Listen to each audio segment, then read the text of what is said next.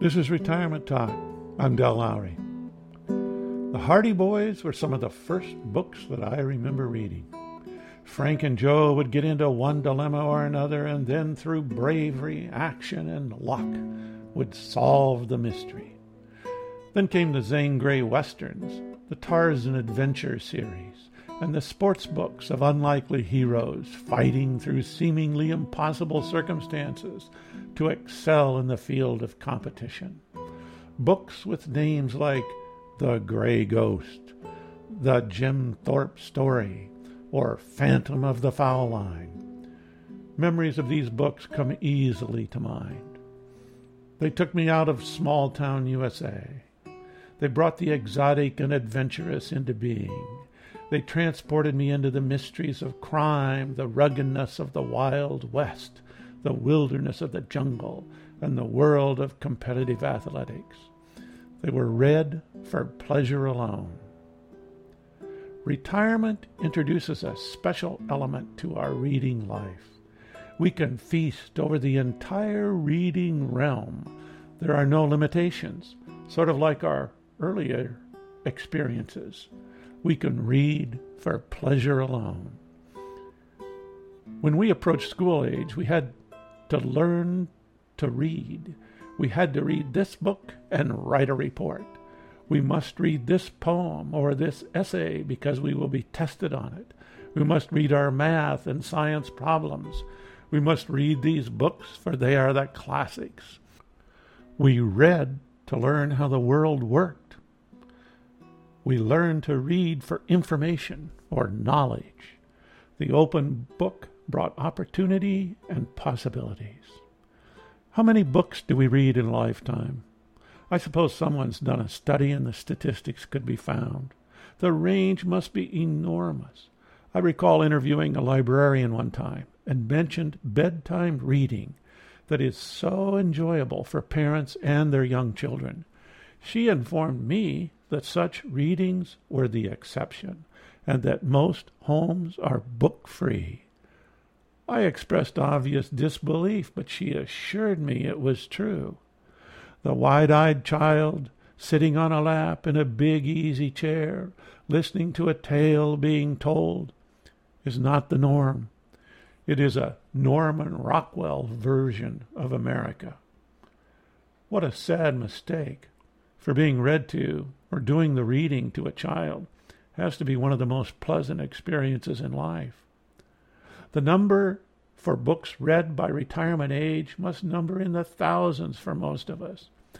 Many of those were probably in quest of information that might help us lead a better life. We wanted to learn. We wanted to pass the class. We wanted to learn the subject. We wanted to know how to do something. We wanted. There was a goal involved. Retirement brings us this opportunity to truly read for pleasure alone. We no longer need to learn this or that. Well, we can if we want, but we don't have to. We no longer need to satisfy the requirements of a class, a teacher, a profession. We can kick back and read for nothing more than pure enjoyment. What a treat. One big difficulty for me is choosing which book to read. I stopped going to bookstores years ago. I always felt as if I was drowning in one, overwhelmed. Oh, I still go to bookstores, but it's a rarity. If I go in, I won't stay long. I will get whatever book I came for and flee. We have great independent bookstores within walking distance of my house, new and used. I know that they are a treasure, and I used to spend time browsing the aisles, but it became time spent in frustration, since I couldn't read them all, but I wanted to. I would find another hour had slipped by me, just looking at titles. Electronic books have come to my rescue of late. I can see the title of a book or read a review and then order and have it delivered instantly. My bookshelf today is invisible. I've systematically been giving away paper books and clearing the shelves. We still keep some around for guests or children or grandchildren. The leather bound that we've accrued over many years remains shelved, waiting for us to die and our children to divide them up. They're treated as antiquities with double value. Reading for pleasure is not an easy transformation for some of us. My wife's a pro at pulling up one series after another of well-written escape, adventurous, or intriguing mysteries. Lucky for me, I can then lift one occasionally and send it directly to my reader at no cost. Retirement brought a change to my use of books. I began to wonder if I actually knew anything, or if I just knew whatever I found in a book. I decided to put these podcasts together without any research or reading for the purpose of production. I wanted to think. I certainly kept reading, but not with intent of using them in these podcasts. I wanted to pry into my own mind rather than sort through the thoughts of others. Emerson's statement about reading being for a scholar's idle time has taken up permanent residence in my mind. I wanted to think rather than read.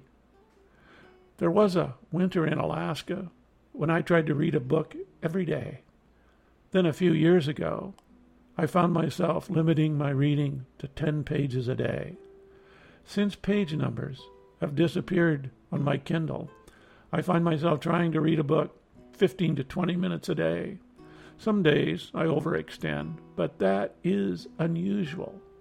Then, of course, there's all the incidental reading of newspapers, magazines, and internet type of stuff. I don't count that, but it is considerable. Retirement and reading seem like a match made in heaven. We're free to explore and enjoy. Heavy emphasis on enjoy. I just don't want reading to get in the way of thinking. This is Retirement Talk. If you have questions, comments, or suggestions, please contact Del at retirementtalk.org.